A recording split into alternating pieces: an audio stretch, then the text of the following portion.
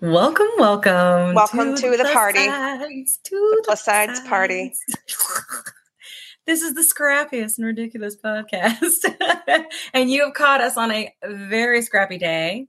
Were you fishing? Let me take a sip of my water from the plus sides. Get you one. Water. It's amazing. Thank you it's in our link trees. Much, Kat, for the plug of the merch store. This episode is called Benefits Who, because we are going to be talking about benefits. I don't know why I'm brushing my teeth.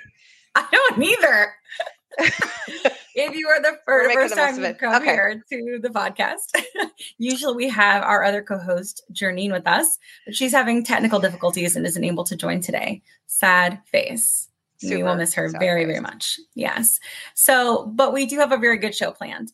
So if you are coming to this for the first time ever, this podcast was born out of a TikTok community and basically made up of people that suffer from many, many different diseases and disorders that are able to be treated by GLP-1 medications. And it has changed our lives in so many different ways. My name is Kim Carlos. I have lost 63 pounds leveraging GLP-1 medications.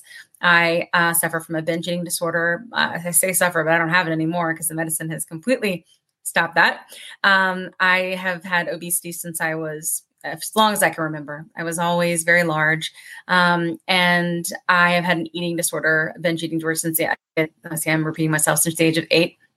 And that's kind of what my story is. And Kat is my good friend that even though we are on TikTok, we didn't know that each one of us was taking the other. We kind of bumped into each other. And we do this. And then our friend Janine, we met in TikTok as well. And she, just so you guys know, she is usually on the show. She has obesity. She has Sjogren's, and she also suffers from type 2 diabetes. And she takes Mounjaro. So I wanted to give her a little intro just so you know when you see her who she is and what she's about. Please join when you can. But today we're going to talk about, she is our super sleuth. Today we're going to talk about benefits. We're going to have on a community guest. The way the podcast usually goes. Today's bananas. Usually we have a community guest who tells their story, unfiltered and uncut, because we wanted everybody to have a space to be able to do that, as opposed to the media who has taken it and been able to spin things to fit their own agenda, and we don't do that here. Our agenda is talk to your doctor. You're not alone. It's not your fault. Mm-hmm. Yay. Okay. We're all That's here. All we want here. Yes. This community is fantastic. Yeah. It is. And we're going to talk about some serious stuff today and some stuff we need to know, especially around benefits, because it is a game that I think has a lot of rules and most of us don't know what they are. So how can we advocate for ourselves? So we're going to figure out what that is today. And we have a very special guest and two very special guests. So our first one is our community guest. And then our other one is a benefits specialist, as I mentioned, that's going to talk to us more about this. So thanks for your patience today with our scrubby selves. We really appreciate it. And Kat, just for our audience, do you want them to know a little bit about you in case they haven't met you before? I'm South of France Kat. South of France Kat. Like every week, like you said, I make up a different name. Rosie called me South of France when I dropped off of the podcast last week when I was in Nice. You were in Nice, France. She said, it's a hard knock life for you. I know. Hard knock life. Having a brie omelet. A very, very, very tough life. It was a gorgeous vacation. I do have to say that I only gained like 2 to 3 pounds when I was in France. That Mediterranean, like Lebanese chickpeas, vegetable, olive oil diet really is fantastic. Even coupled with all of the wine that I did consume. So I'm still water. At 62. You just got right, exactly. For sure, water and exactly. Totally. I'm so amazed with myself. Like I just was in the moment. Yeah. And just, for everybody who has not listened or seen before, I am slightly Prince obsessed. And slightly. Just a little bit. Which way am I pointing at? But here's my ATLian. He does have all of my Prince groupie stuff on him. And also Under the Cherry Moon. Yes, when I was in Nice, I made sure I did go to the places where Under the Cherry Moon was filmed. And Rats, Mary Sharon's house was closed for fire prevention. Maintenance. What does that even mean? That's okay. I went to the gate. I took a picture of myself I know, in Nice, France, on the coast. It is in Antibes, France. But on the water. But so it doesn't. I saw all the Prince things that I could under the cherry moon. But we weren't there for that. We went there for a fantastic vacation, and it was gorgeous. Well, I only gained 2 pounds. I saw lots of videos, butt stuff. Videos. Oh yeah, we're gonna upload the butt stuff. Yep, yeah. And I do butt stuff. Not what you think. So that you don't get Mounjaro. Yeah, no, you'll get Mounjaro butt. So yeah, I love fitness. I love to work out. Yeah. I just had binge eating disorder. I'm not gonna. Maybe one day I'll get really deep, but not today. Yeah. We can also look at what episode. It's episode 3. If you want to know more detailed about your story too. Yeah. So, but always been into fitness, but I really would like to not be as obese as I had been. And I always thought it was my fault too. So, and my doctors did as well. Some have been straight up a-holes to me, but this one I found was great. And she listens to me and I feel seen, and I'm on Mounjaro now. Great. That's great. That's awesome. And lots of things changing today. So we'll talk more about that soon. Mm-hmm. Okay. Yes, let's invite in our community guest. Hey, Catherine. Hello. Hey. How are y'all? Fancy you meeting you here again. Happy Wednesday. It's hump day. Sorry. Is that what it is? I don't know. Today is bananas. Well, on this day when we recorded, it's hump day. Okay. Yes. This is my other favorite, Catherine. Aww, thank you. Double Catherine squared, if you will. different. I love it. I like that. Like it. Cat squared. Catherine squared. I love it. K squared too, because it's spelled with the K, right? K squared. Yeah. Mm-hmm. This is our very scrappy podcast, and we are very glad to have you. As I mentioned in the beginning, we want to make sure that you have the opportunity to tell your story, share your testimonial, because someone else out there is going to hear you and going to go, that sounds like me. And then they're going to go to their doctor and they're going to get help. It happens every time. I get a message every single episode that someone was like, that sounds like me. I'm talking about it. It's huge. This is very impactful. These are very important conversations to have. And we would love for you to take the space and tell it unfiltered and uncut. Well, thank you. And while I've said the space is as foundational as the medication that we're taking, and I've watched every episode, and every time I'm like, yeah, that's me. Right. I'm not so alone, and I'm not broken, and I'm not weird. Like, it's not me. Community is so important. I'm thankful for all of it. Yeah. It's incredibly important. Yeah. My story's not so different than others. I've been larger my entire life. I grew up in a family where I was the largest, and I always remember that. My mother put me on every diet known to man from, I think, age 6. My earliest memories are of everyone else making their plate at the table and my mom making mine in the kitchen. So like this othering happened really early in my life. I've tried every diet, and it reinforced this otherness for me. I'm also the only brown one in my family, so they're just othering everywhere. In my 20s, I prided myself in being the most disciplined at working out and learning about macros and really reinforcing all of these habits and behaviors that I learned through Weight Watchers and Jenny Craig and, fill in the blank of what diet. Fast forward to last October, a dietitian I know who's a dear friend mentioned that she was on this journey, and a doctor she's connected to said, obesity is a chronic illness and it's not your fault. And it shifted the axis of my world. Fully shifted the axis. Since then, I've lost 80 pounds. My A1C has gone down 0.9 points. My cholesterol is normal. I never thought I'd be a size 16. It's been sophomore year. Like, it's why I look myself in the mirror, even in, this podcast. I'm like, who is that girl? Like, and I'm really proud of not shrinking, but the advocating for myself and the integrity of saying, I'm not going to take no for an answer. The integrity of, I'm going to do the next thing that feels good and that is good for me. That is a new behavior for me. This medication, it did all the things. It quieted the noise almost instantly. It taught me about hunger and fullness that I've never experienced. Like, I could eat the perfect meal and have an unending hunger. Yeah. Like a famish to the edge of the earth. I think about food from the first and last thought. And so it quieted all of that. And it also allowed me to really implement habits that I knew were good that I just couldn't get. And because I wasn't disciplined enough, or I wasn't this, and like, it really wasn't me. And it's allowed me this freedom to also enjoy treats without guilt or shame. Like, it's really shifted how I saw myself in the world and how I move in the world. And then it's created friendships that I never thought possible. It really has. Girl, like, we've had conversations that have gone deep. That is valuable to me.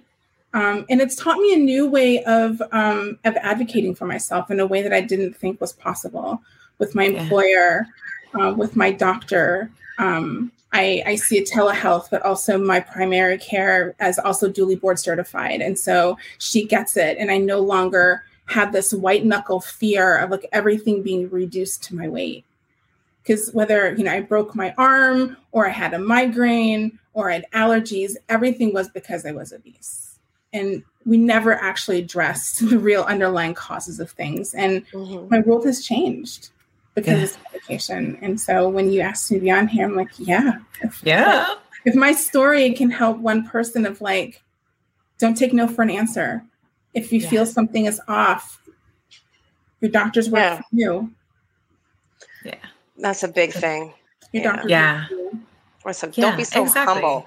Like, so quiet. But I think that's part of our culture. That was pushed into our heads just because doctors are always right. They're not right. You know what I mean? And just stuff like that. I think that we forget so often that they are just humans. Yes, they're highly educated, but they don't know everything, especially when they're not specialists, right? Yeah. How can they know everything? That's like I saw a TikTok one day that a guy was like, I am a health specialist, an anti-aging doctor or anti-aging professional. I'm like, what are you? He was a chiropractor. Now, I love a chiropractor. This guy has no business talking about GLP-1s, Yeah. I mean, that's been that way, or they're against it, which is even like more. And that's one thing I've had to work through some anger. Like, doctors have failed me my entire life. From the doctors who said my fibroids were my abs and just keep working out. Or, when I was diagnosed with osteoarthritis, like, my active life is over. Just use the Mediterranean diet and like move more, like eat less. And And then when you learn that that's not what it was, this anger comes up that you really have to process. So this has been my doctor, my care team, my therapist, my habit coach. Like, the medication has allowed all these things to work. We will have to have a different conversation around benefits, but I think that we at least can talk about from like our perspective, what we've experienced. But at least for now, I think what I'm starting to realize is that they're going and making obviously these choices every year. And I think the smaller the company, I feel like oddly enough, I feel like my benefits have been better when I work for smaller tech companies and startups. Catherine, I know you and I have had a lot of conversations about finding a way to advocate for yourself, which you mentioned earlier. And I know that with people making these decisions around benefits, especially with GLP-1s becoming more popular, if you will, I even hate using that, but more popular to treat obesity, right? Anti-obesity medications, not weight loss and weight management. I think we're at the point where we do have to advocate for ourselves to ensure that we have medicine to cover our disease. Now, I know that that's something that you've gone through, and I'd love to kind of hear your perspective on that if you're willing to share.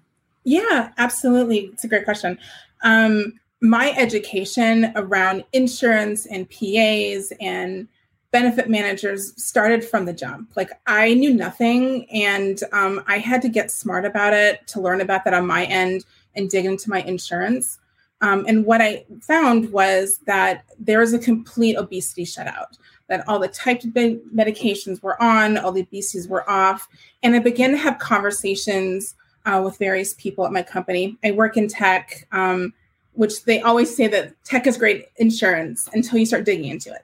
I had a great conversation with our global benefits person who got his team activated. And before that conversation, I actually wrote a letter that went into what is the history of obesity as a chronic illness, the history of the medications, basically a white paper. And I also shared what it means to be larger bodied at a company. And like, what is that lived experience? And some of the examples are, the chairs that you have at the office. Until recently, I was overweight capacity. So every time I sat at an all hands, I held my breath and I was like, is this the day that Catherine cracks the chair? Or in the cafeteria, we had booths. And if you sat in a booth and I wanted to join you for lunch, I would probably keep walking and go to my desk. And there just wasn't this holistic thought about who was using the space. And it's just not thought of. We think about ability in different ways. And that was just really a miss. And so I took it as a moment to educate the team around like what my lived experience was and what probably a third of the team was experiencing.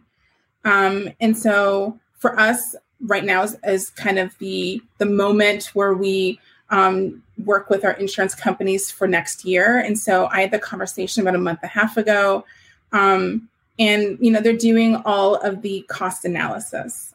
I mean, the question that I had was, did you do that for type 2 diabetes?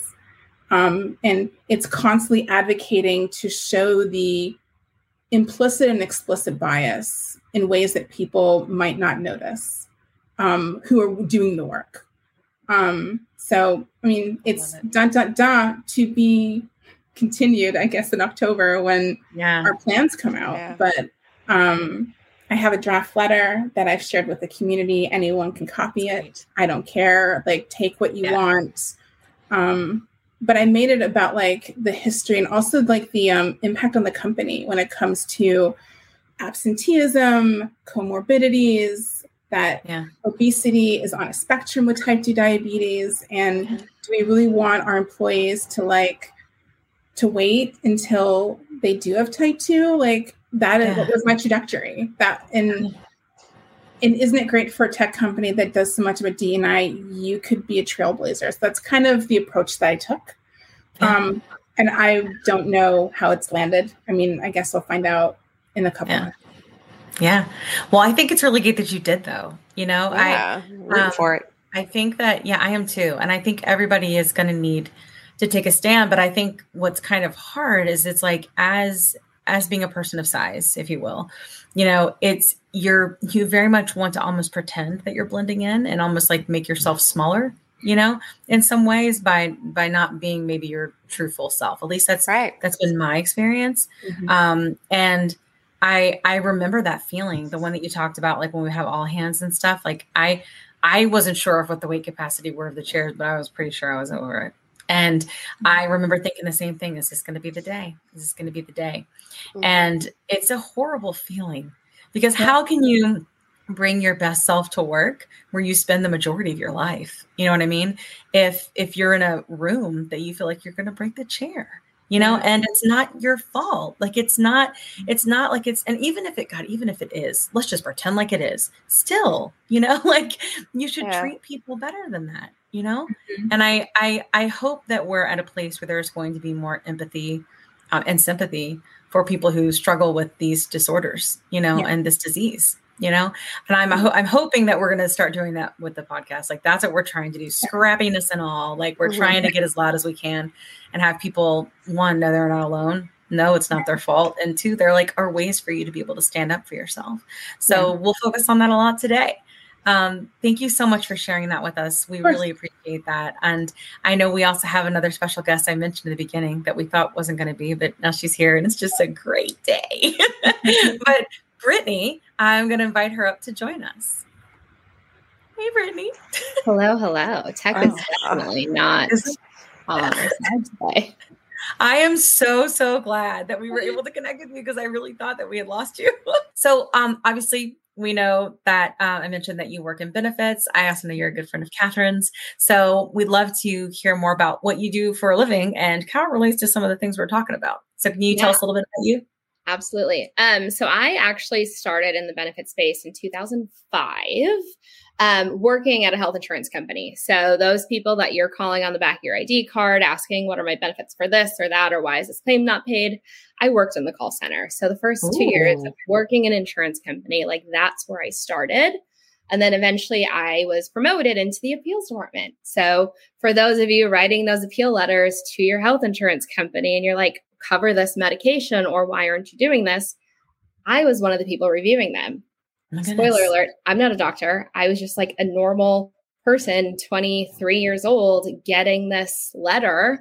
Granted, we have processes that send the information to medical providers that work for the insurance company, but it's just a normal individual who has no health background that's actually navigating that process. So I was in health insurance until 2009. And it was at that moment, I was like, all right, I need to take this knowledge. Like, I don't like telling people your medication's not covered or your claim not covered. How can I like use the knowledge that I've gathered and I've like absorbed at that point? Like, how can I use it for good? And I found a company like take a chance on me in HR. And so like, that's how I pivoted into HR. And I've been in charge of benefits at a variety of companies, all multi-state, global, anywhere from like 50 employees up to 4,500 employees. So that is kind of the career trajectory that gets me here today. That's awesome. Man, you know all the things, Brittany. And I try to I keep my pulse on it often because I still have a lot of friends that work at health insurance companies and like the process for one, they all do the similar process. So I'm always asking them like, hey, did you guys change this yet? Or tell me how this happens. Yeah. So I know. That's so interesting. I know enough to be dangerous. Yeah. Right. Well, we're super glad to have you here. I think that, and I kind of mentioned it before, like we're in this game and we don't know the rules, you know? So I think if we can kind of understand like when people are choosing the benefits plan, let's just start there, for the next year, how long ahead do they plan for that? Like when do they start making those decisions? I'd love to know like usually who are involved in terms of like a departments. And then I'd love to know like, cause those are the who's that we can go to advocate. Right. Right. And then I'd love to know like, who are the ones that are making the decisions around things like what needs to be met for pre-authorization for medication, or if a medication that's like a GLP-1 should even be covered on a plan, and whether it's for type 2 or not. Like, I'd love to know the who's and the whys and all those things. So just, tell me what to think. Yeah. People start planning for the renewal. And honestly, so if your benefits start over in January, we start planning in April. We start looking at like very early pre-renewal strategy. How are we seeing claims trend already? What are our employees asking us about? What problem areas are we experiencing? And starting the strategy planning in April. In June, July timeline is when we start getting the rates from the insurance providers. So right now is the perfect time for your company to be getting this information. Okay. It varies on who to talk to, depending on how big your company is, right? If you're at a small company, a lot of times it's your CFO that actually manages. Oh my gosh. Yeah. I work for a small company. So you got to go to him. It's your CFO. It may be the CEO. You may have one HR person who might do it. But, as the companies get bigger, there are centers of excellences that are created within the organization to support those. So the larger companies, you'll probably have total rewards, might be a department that you want to seek out, look in your employee directory, type in total rewards, see who might pop up, type in benefits. If you don't see any of those keywords, then it's probably going to be your HR generalist. It's probably going to be your HR director. Like those are the people you want to have the conversations with.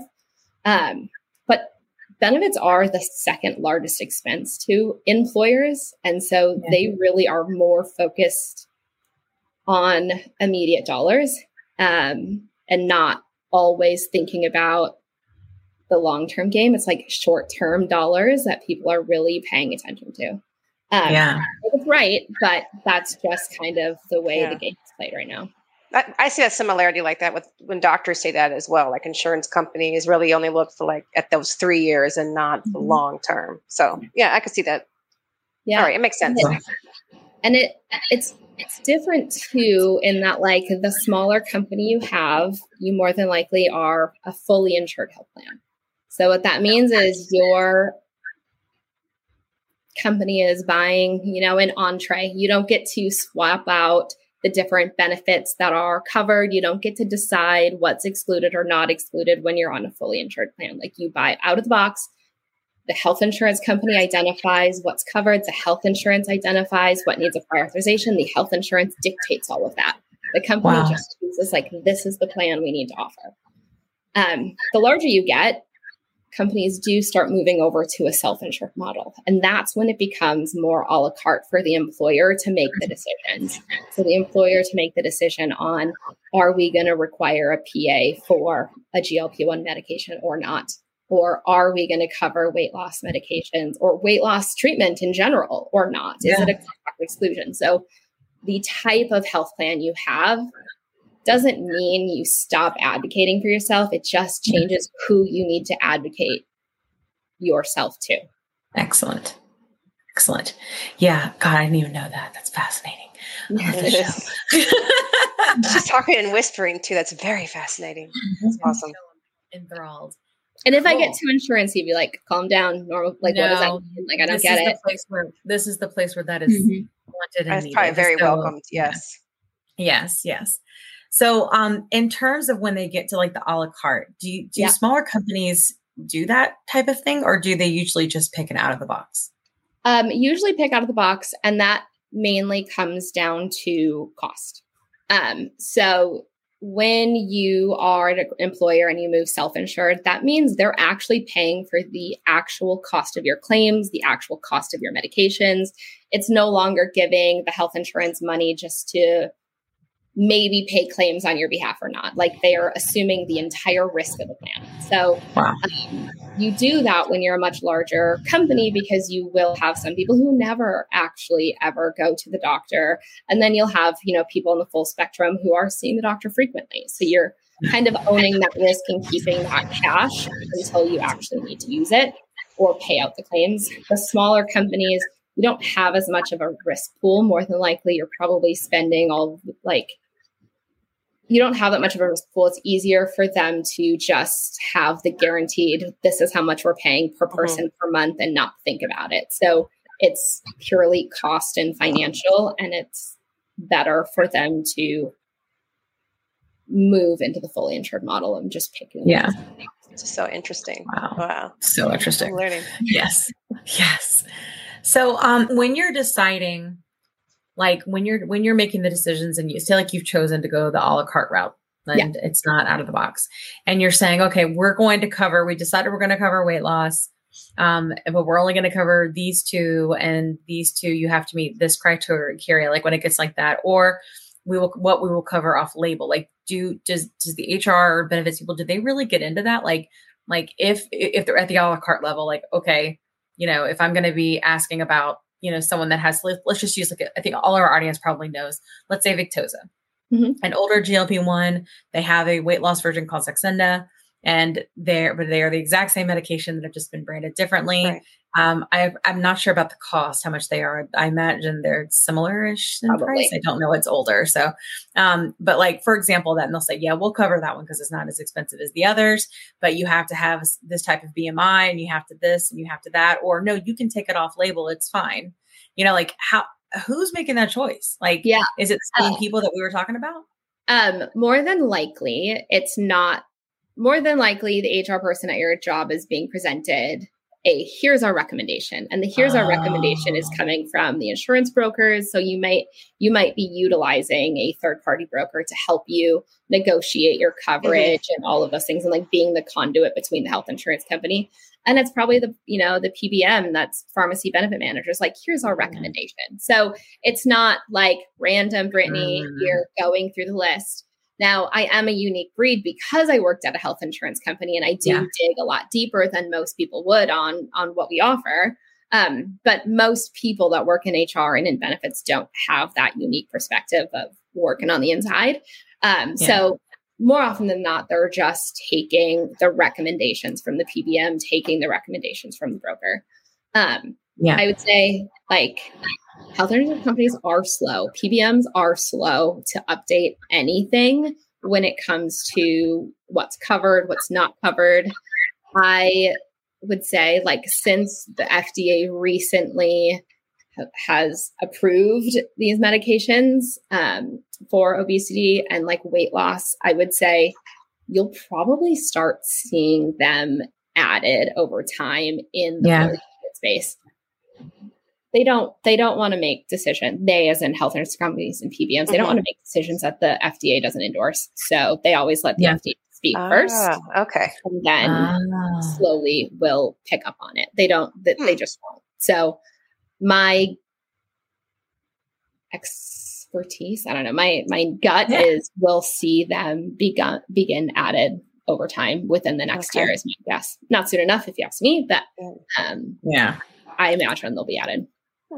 Yeah. Well, that's interestingly, speaking of FDA, speaking of GLP-1 medications, they've been around for a little bit, for a good bit, and they're becoming more and more desirable to treat obesity off-label. How have you had to adjust to this new environment of GLP-1 medications and coverage?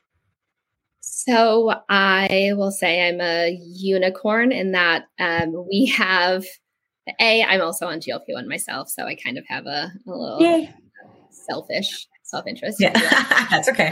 You're in the club. You're to help people. I'm in the club, but our coverage actually I recently joined a new organization in February this year, and our plans actually had it covered. So we didn't have any exclusions. We have our PBM actually covers Mounjaro and Wegovy with no PA or step therapy. Ozempic, you need it though. It's funny. But in general, I'm lucky in that I haven't had to actually make any changes to what we offer our team now. But you best believe I will be on top of every change every quarter when the formulary changes and when the insurance company may make changes to their step therapy requirements and at renewal. So I haven't had to, but it's top of mind for myself and others, but definitely myself. So what happens when you mentioned every quarter, the formulary piece? So what's going on there? Insurance company refreshes their formulary on a quarterly basis. So call your insurance company or your PBM, ask them, when does the formulary refresh? If you're on the website and you're looking at your drug list, you'll probably see the trend, refresh July 1st, and then you'll probably see refresh March 1st. So go to your PBM's website, look at the drug list, and you'll be able to see the dates, but everybody refreshes quarterly. If your PBM didn't have a prior authorization required in March, you may now. So check into it. Or they have earlier in the year and you don't anymore. So keep that in mind. Because that is all mandated and changed by the PBM. But formularies change every quarter. Wow. That's good to know. Note to self. Yeah, God. So in terms of okay, now you've had a PA approved we're seeing some stuff with that where people getting their PAs, audited and then revoked for certain medications.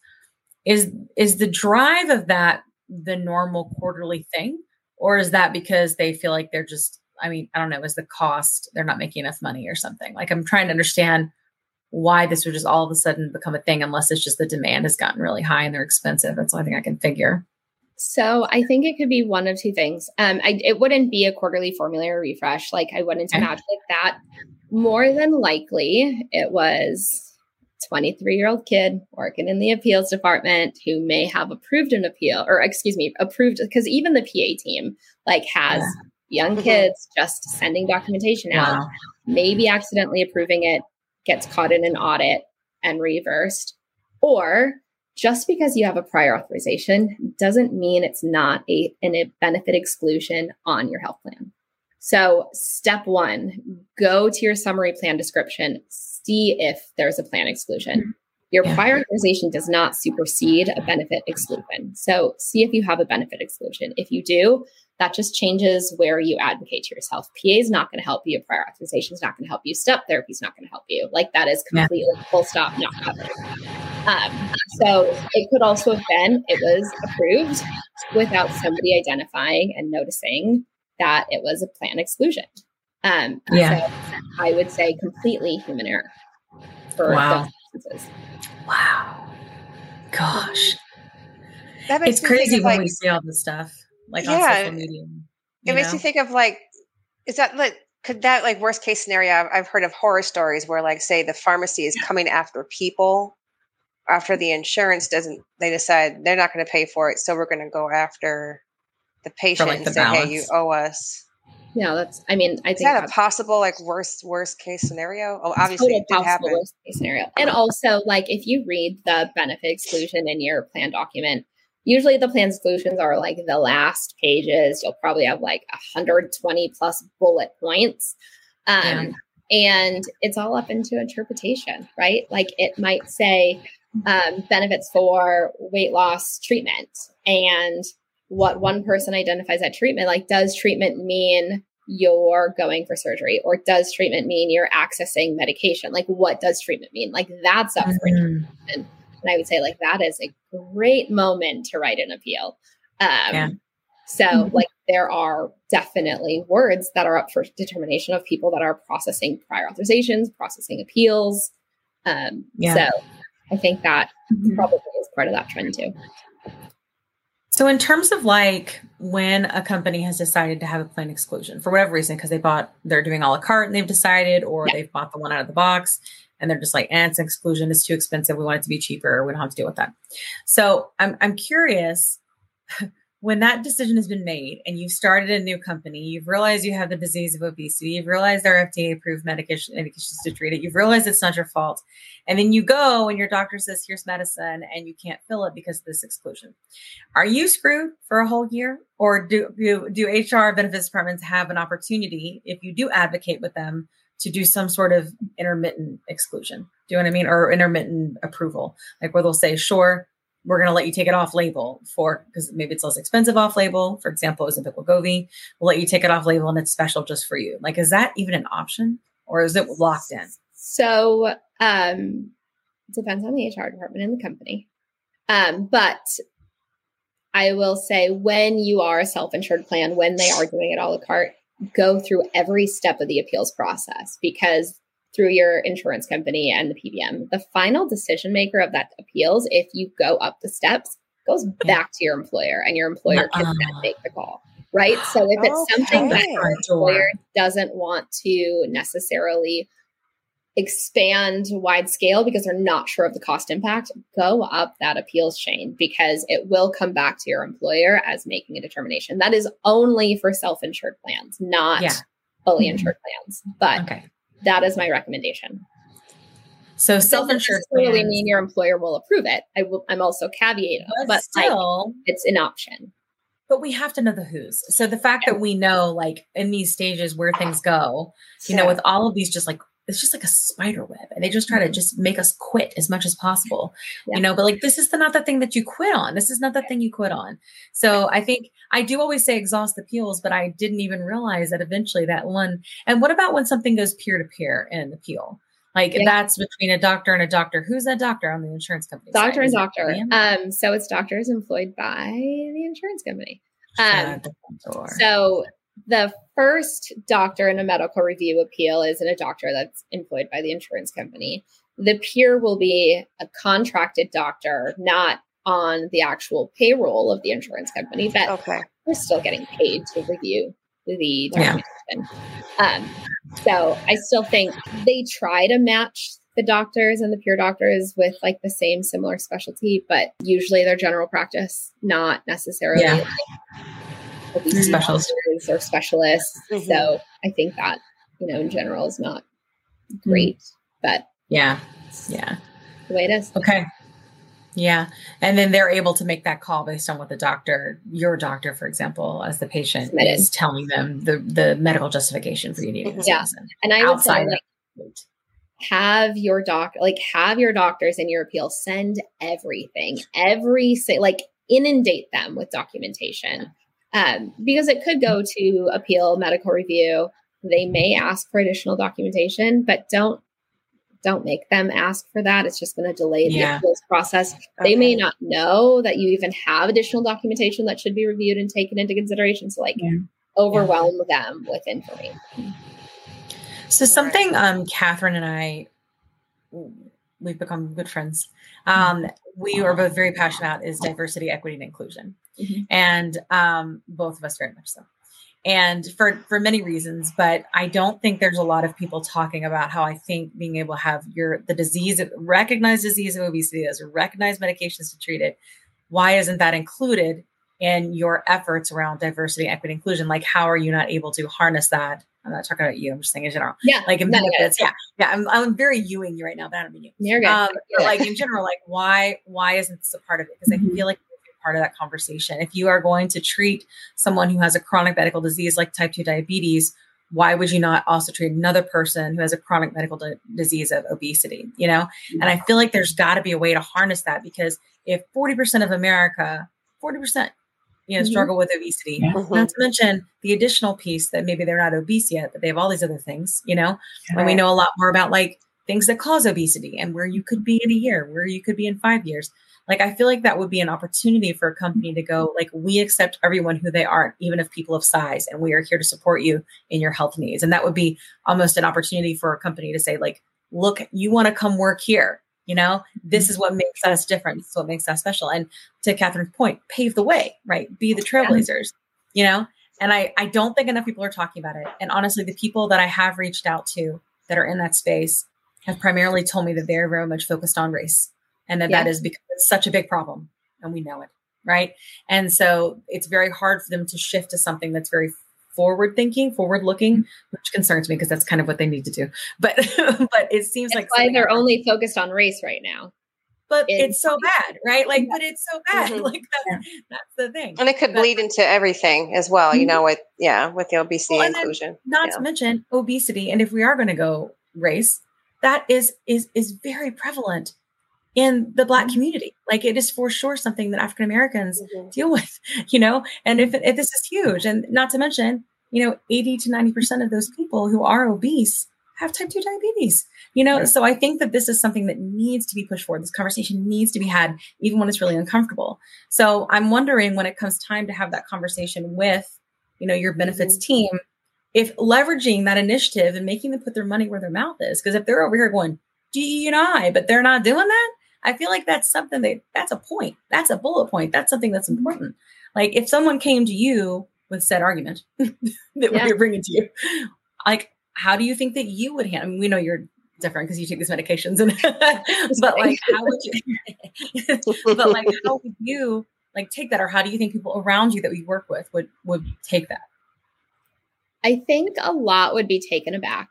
And I think a lot of people that are working in the DE&I space, I can't believe I'm putting this out there, I think a lot of them are performative. And so I think bringing this to them with the argument that you just made and tell them, like, show me you actually believe in, diversity, equity, inclusion, and belonging. Like this, it absolutely should be considered. And everything that HR benefits people team touches needs to have DE&I embedded into it. Like, decisions should be made without that at its core. Yeah.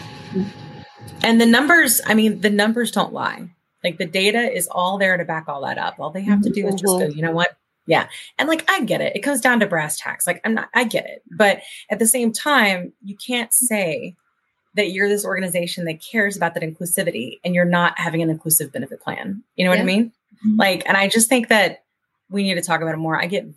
Catherine knows, I get very passionate about this topic. Thank you for indulging me. I get so frustrated when throughout the year, insurance companies would be like, "Oh, you need a wellness initiative," and I like to indulge them because I'm like, "Oh yeah, tell me what you think the wellness initiative is," and it's always like, "You can do like a nutrition webinar, or let me give you step counter," and I'm always like, "Nope, that's not the initiative that I'm doing. Have a good day."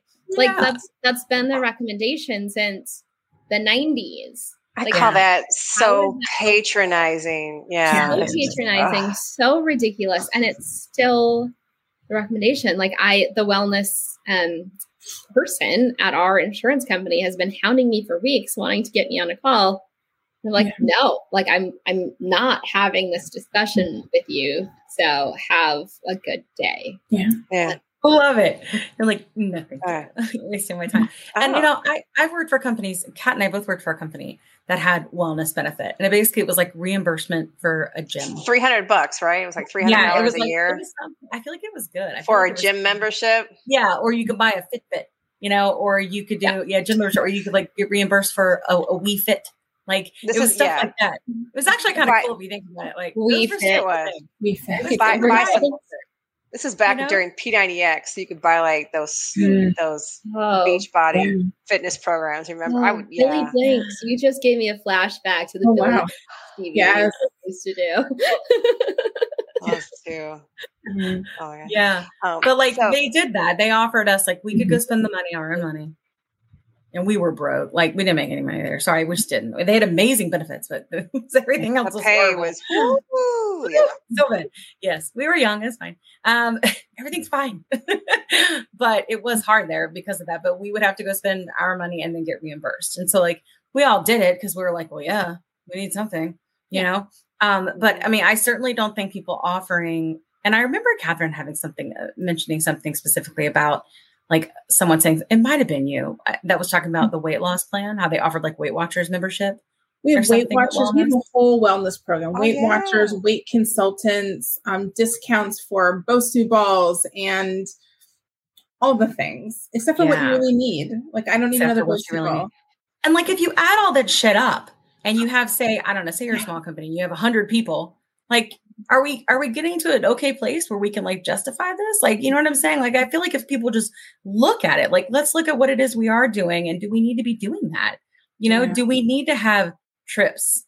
You know what I mean? Do we need to have all of these different things if we can take that money and make our, employees well? I don't think that they're thinking that. And it's not like the money isn't there.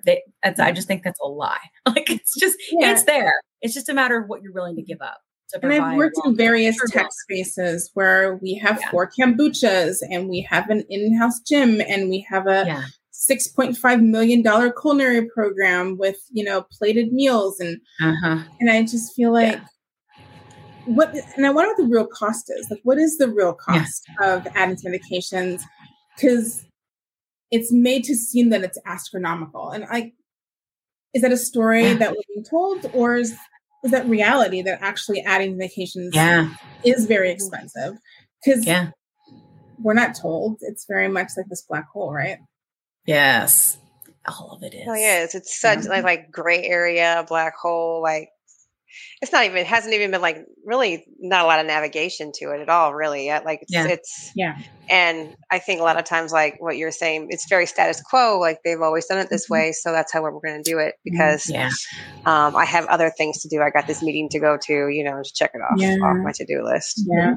So, I mean, I haven't checked in February. Manjaro just appeared on our formulary. Yeah. One day it wasn't there. One day it was. And so that's what happened to me today. It was weird. If it's so easy for one, it feels intentional that the other isn't. Well, and here's the thing too, the cost, right, of having a type 2 diabetes medication and having an obesity medication are very, very close in price. Like, especially if you take it off label, which we know when like for Ozempic Wegovy, right, semaglutide, it was approved for the indication. They're the ones that decided to rebrand it so they could extend their patent, so they could make even more money and they could charge more for it. Like that. They're the when I say there, I have to be careful about that. The manufacturer is the one that made those choices, right? So if we're talking about what's FDA approved, technically, Ozempic is FDA approved, right? Because it was approved for the indication. So, and that's the thing is like, if insurance companies would just go, yeah, then they pay $800 or $900 a month for medication instead of paying $1,500 a month for Wegovy because you have a few extra pens and kill the environment while you're at it. Like, it just seems absolutely asinine to do that. Like, it is approved. It is, they have proven that that's okay. That's all just marketing hoopla, right? If you don't want to pay more for it, then pay for it off label when people take it. It's approved. Yeah. You know? And I can't stand that like, not the knowledge of something so important doesn't seem to either be present or seems to be ignored in these benefits or HR departments or just companies in general. Like, and I have a hot button for ignorance. Like, I just don't like when people don't like learn. I'm fine if you don't know. It is okay. It is okay to not know the answer. It is not okay not to learn it and seek it and then help others. It's just not.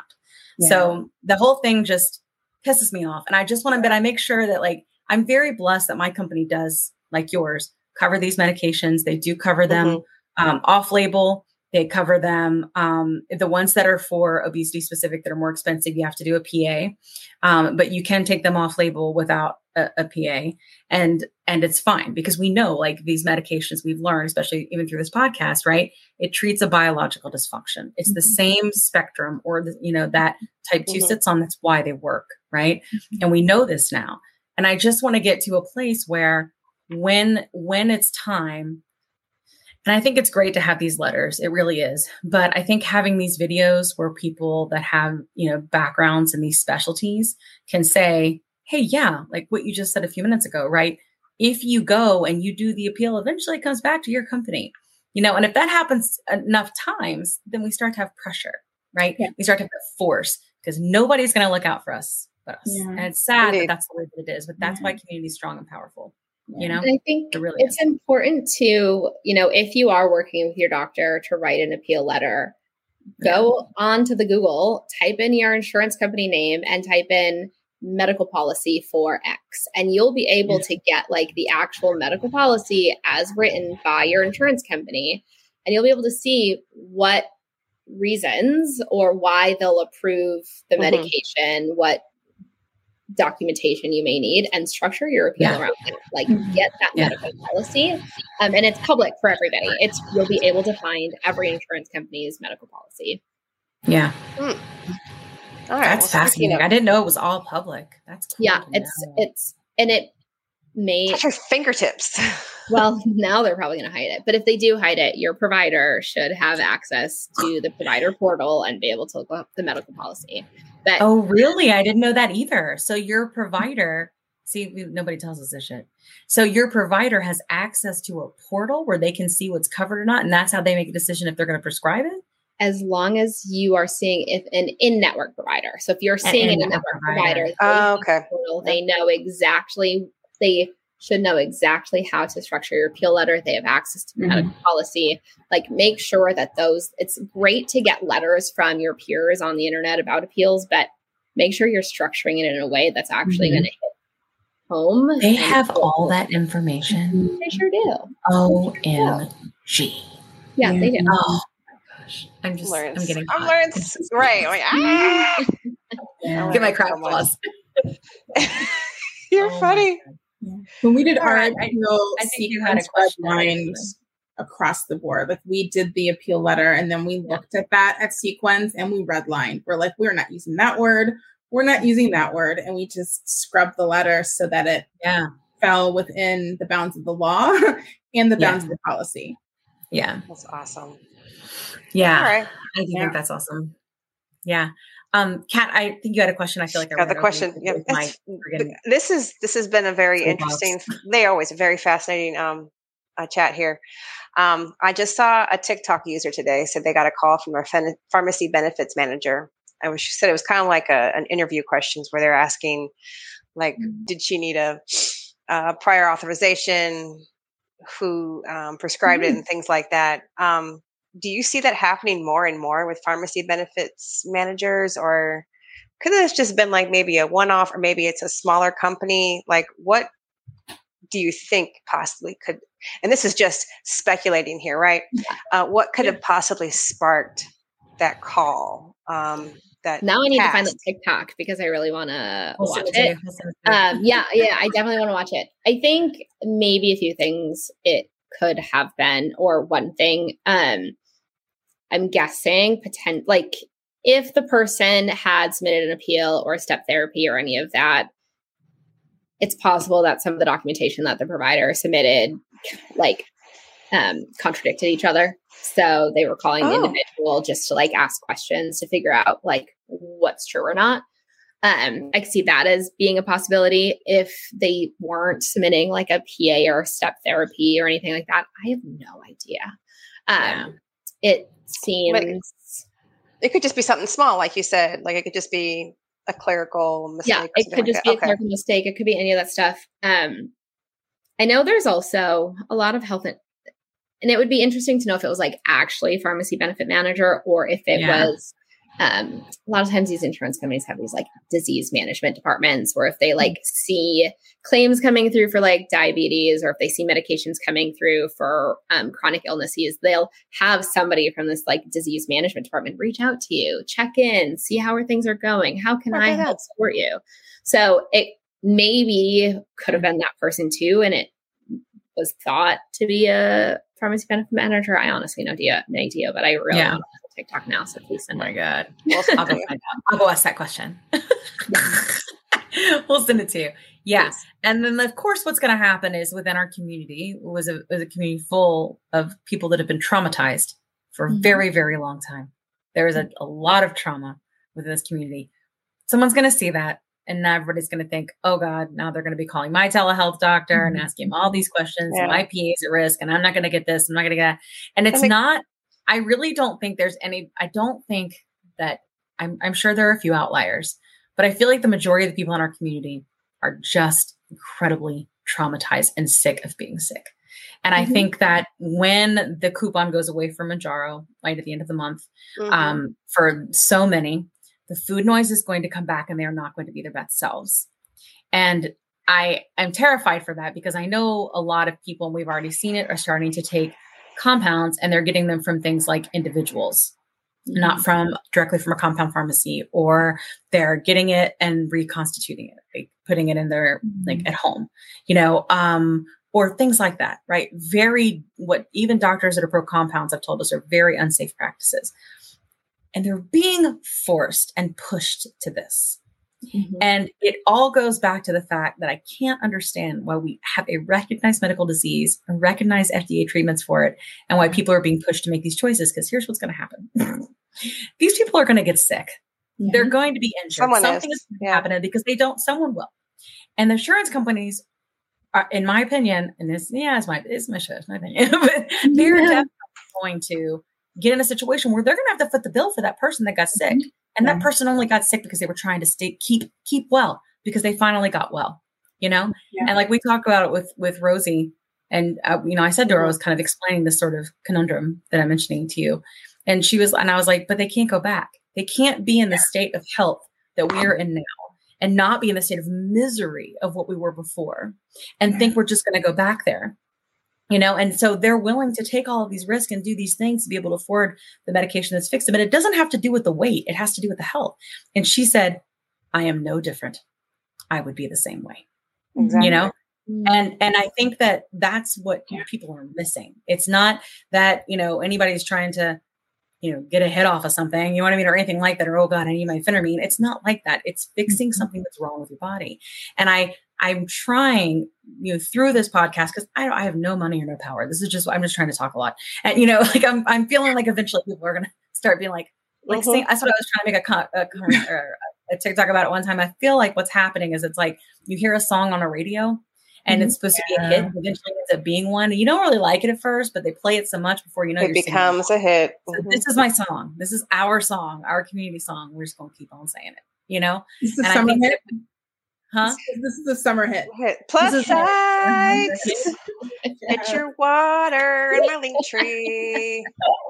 Yes. So that is, and I know that you have a good experience, it sounds like, with Mounjaro. And I apologize for all of we've had a very spotty episode today with technical difficulties. And so I know there have been times where I get very passionate. So I appreciate you like listening and giving me some grace on that. But I would love to know a little bit before we go, because I know we're getting close to time and I appreciate your time. But how have things gone for you on Mounjaro? Have you has it changed your life as much as it is so many of others? Are you talking to me or Catherine? I'm talking to you. Okay. I was like, wait. You're working. Well, I super love that I'm on this with Catherine, because October 15th, I looked in our text message and I sent her a message. I was like, hey, tell me more about Mounjaro. Like, I want to hear real life referrals or references. You must have posted something on Instagram or something like that. Mm-hmm. It was actually very early in Catherine's journey that I decided to start as well. So my first shot was November 6th, and I've lost officially 47 pounds in that timeline now.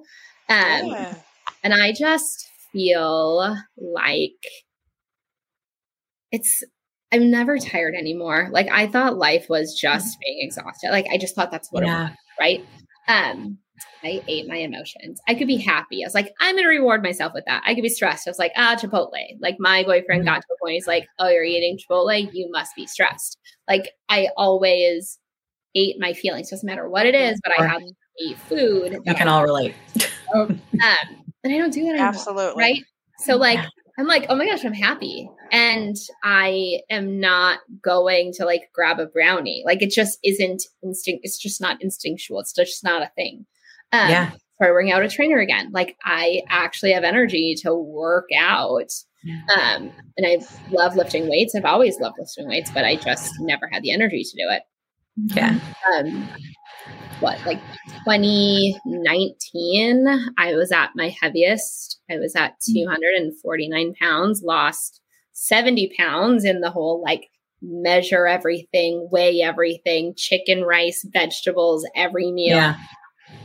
And it was a lot, and it was so draining. And like, one day I was like, I can't do this anymore. Like, I need to live my life. And I exhausting. Gained it all back, and, started this journey again with Mounjaro, and I couldn't be happier. Yeah. Well, I'm so happy for you. That's amazing. I love hearing like the stories that, of people like saying things just like that. Like, now I can enjoy my life. Now I am free. Now I can, make my choices. Now I can enjoy exercise, all of these different things. And that's what's so magic about it. Because it's like everybody says, it's not this magic pill, but it kind of is. I mean, it does something to you and to your body so that it works right. So that the potential of you, like the you that you are actually underneath all that, can like be. Yeah. It levels the playing field. Yeah. I feel it really does. It levels be left alone so that I can actually play by the rules. Yeah.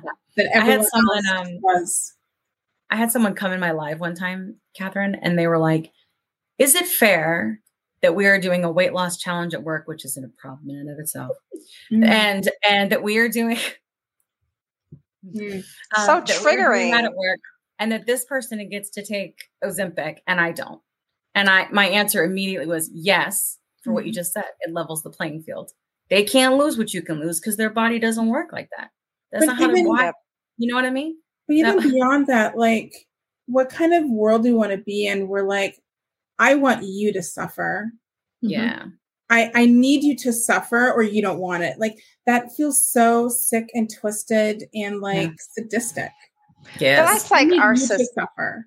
That's like our society. If you think about it, like, it's just a hot button item here. But like, we live in a hot mess. If you think about welfare, or, this person gets this, so that's not fair. But like, why do you want that person to suffer? It's kind of like the food stamp situation. Well, someone's already counting your money, saying, oh, this person is driving this car, but they pulled out their EBT card. First of all, number one, it's none of your business. Yeah, none of your business. But two, I mean, it's just how society, like, that's how we are, I think, here, like in the States, like, worried about what somebody else has, Yeah, or doesn't. Yeah. Or doesn't. You also need a vocabulary lesson between equality and equity. Like, this medication is equity for people who don't have a playing field. Yes. And I don't want you to suffer. whatever it is, like I want people generally to suffer less, no matter what it is. And if you want someone to suffer more, like shame on you. Shame on you. Agreed. It's a reflection of like how you feel about yourself. Are you that like miserable with life that you want someone else to be just as miserable? Yeah. I can't stand it. And I hate to say this because I do think that because of the medication going away and because of so many of our friends that we've made in this community have been able to experience this, and it's going to be taken from them. You know, we're going to see it. That's the part of humanity I don't like, but we're going to see it. People aren't going to be the best selves, and they're going to have envy and jealousy of others. And I would too. I would too. You know, and I would hope that in that moment I would be my best selves. But in this situation, I don't think I would. Yeah. And I worry about that, you know? So I hope that there are more things coming around. Like in July, I hope there are people that had like that amazing thing I had today, because I'm at the end. So I'm at the last dose of Wegovy. I still have a lot of weight to lose. And at the end of the day, it's just not gonna get me there. You know, I can keep doing the things I'm doing, but at the end of the day, my body's only going to do what it's going to do. And with Mounjaro, there are many, many doses, you know, so I have further that I can go for a longer period of time, you know, and, you know, obviously it's very limited with Wegovy, and I've been at it a year now, and I think I've probably got at least another year. So I go and I check my formulary today, and there's Mounjaro, and I can take it with just like my other ones without a PA, you know, and all of that. When before, if I wanted to do it, it would be step therapy and all the things. And I was doing the step therapy. I was following stupid ass rules. But regardless, like, I'm glad that it actually came around. And I am just praying that we see that, like, for other people in our community, because to say that my heart is pulled and will, because I know this is coming, I don't think it's possible for it not to happen at this stage. So I'm just hoping that there are some changes coming around, and I'm hoping that, you know, that approval comes through, and we see a lot of changes and great coupons. And I hope that there are war of the coupons, like Alex suggested. We're like, Wegovy's and like, we have the best coupon. And we're like, we have the best coupon. Yeah. I pray that is the first time that I will see just delicious capitalism pay out in a great way. But, you know, like I'm really hoping that I can see it. Just, you know, but I am a bit of an optimist. But lately it's been harder when I see people losing their medicine, and I see people so sad and so sick that I once saw so well, you know? Yeah. Anyway, that's what we're here to talk about. So thank you. Well, I may be a little bit Pollyanna and think that, you know, that maybe there could be some things that are coming, because, you know, there was that shortage in December or January, right? Because that's what I didn't have my Mounjaro for 2 months. Mounjaro. Kind of my Midwestern accent. Oh, the Mounjaro. The Mounjaro, don't you know?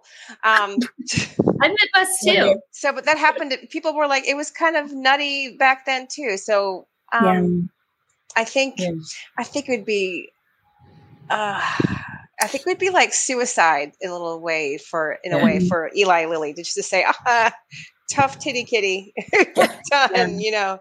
So let's see what they have. You know, let's see what they come up with. Yeah. Keep hope alive. And we know things, like we've had conversations with people who work certain places, and certain people in our group have certain connections to certain places, and we may know something is going to happen, but we also don't really. You know, you know, I think we just kind of hope for the best, but it doesn't make sense to me. Like when I think just straight business, like playbook, you know, marketing, go to market, none of this makes sense to me without them coming to market with something quick. But I also didn't know that they will get fined if they are promoting a weight loss version anyway before they have an indication, and apparently millions of dollars. I didn't know that either. Yeah, we learned it through the podcast. No, it's amazing when you get in a room and you have hard conversations, what can come out of it. Like it's not always sparkly and cheery, but it's good stuff. It's good content, you know? Yeah. But so I think I'm thinking that, I mean, we're talking, I think we're months away. And every time I ever try to do a TikTok, I try to give people as much hope as I can, because I feel like it's the first time we ever had hope. Yeah. Do you know what I mean? Like especially if you've struggled with the disease of obesity for a really long time. Yeah. That was not a thing. The audacity of hope, you know, like it just wasn't, it wasn't a thing. And now we have it, and I just don't want to lose it, because it's very easy to, when you've gone through the things that many of us have gone through for so long. I get the desperation. I desperation in this moment for so many people, it's palpable, and I get it, because I couldn't imagine life. October last year. I never want to live like that ever again. Yeah, me either. And I think we just try to do what we can. Let's just try to, move forward. Let's educate. So many things can come through having hard conversations and education. So that's what we're going to try to do here, So hopefully we were able to reach some people tonight and give them some tools, for them to advocate for themselves, and then they'll know that all four of us have been through it. They're not alone. Not their fault. We all matter. Mm-hmm. Yeah, we all matter. The collective. Yes, indeed. Awesome. Well, you're a doll. Thank you so much for joining us and helping our community. Really appreciate it. And we wish you the best of luck on your journey as well. Thank you. You're welcome. Bye, Brittany. And thank you so much, Catherine, for coming and sharing your story. Thank you so much.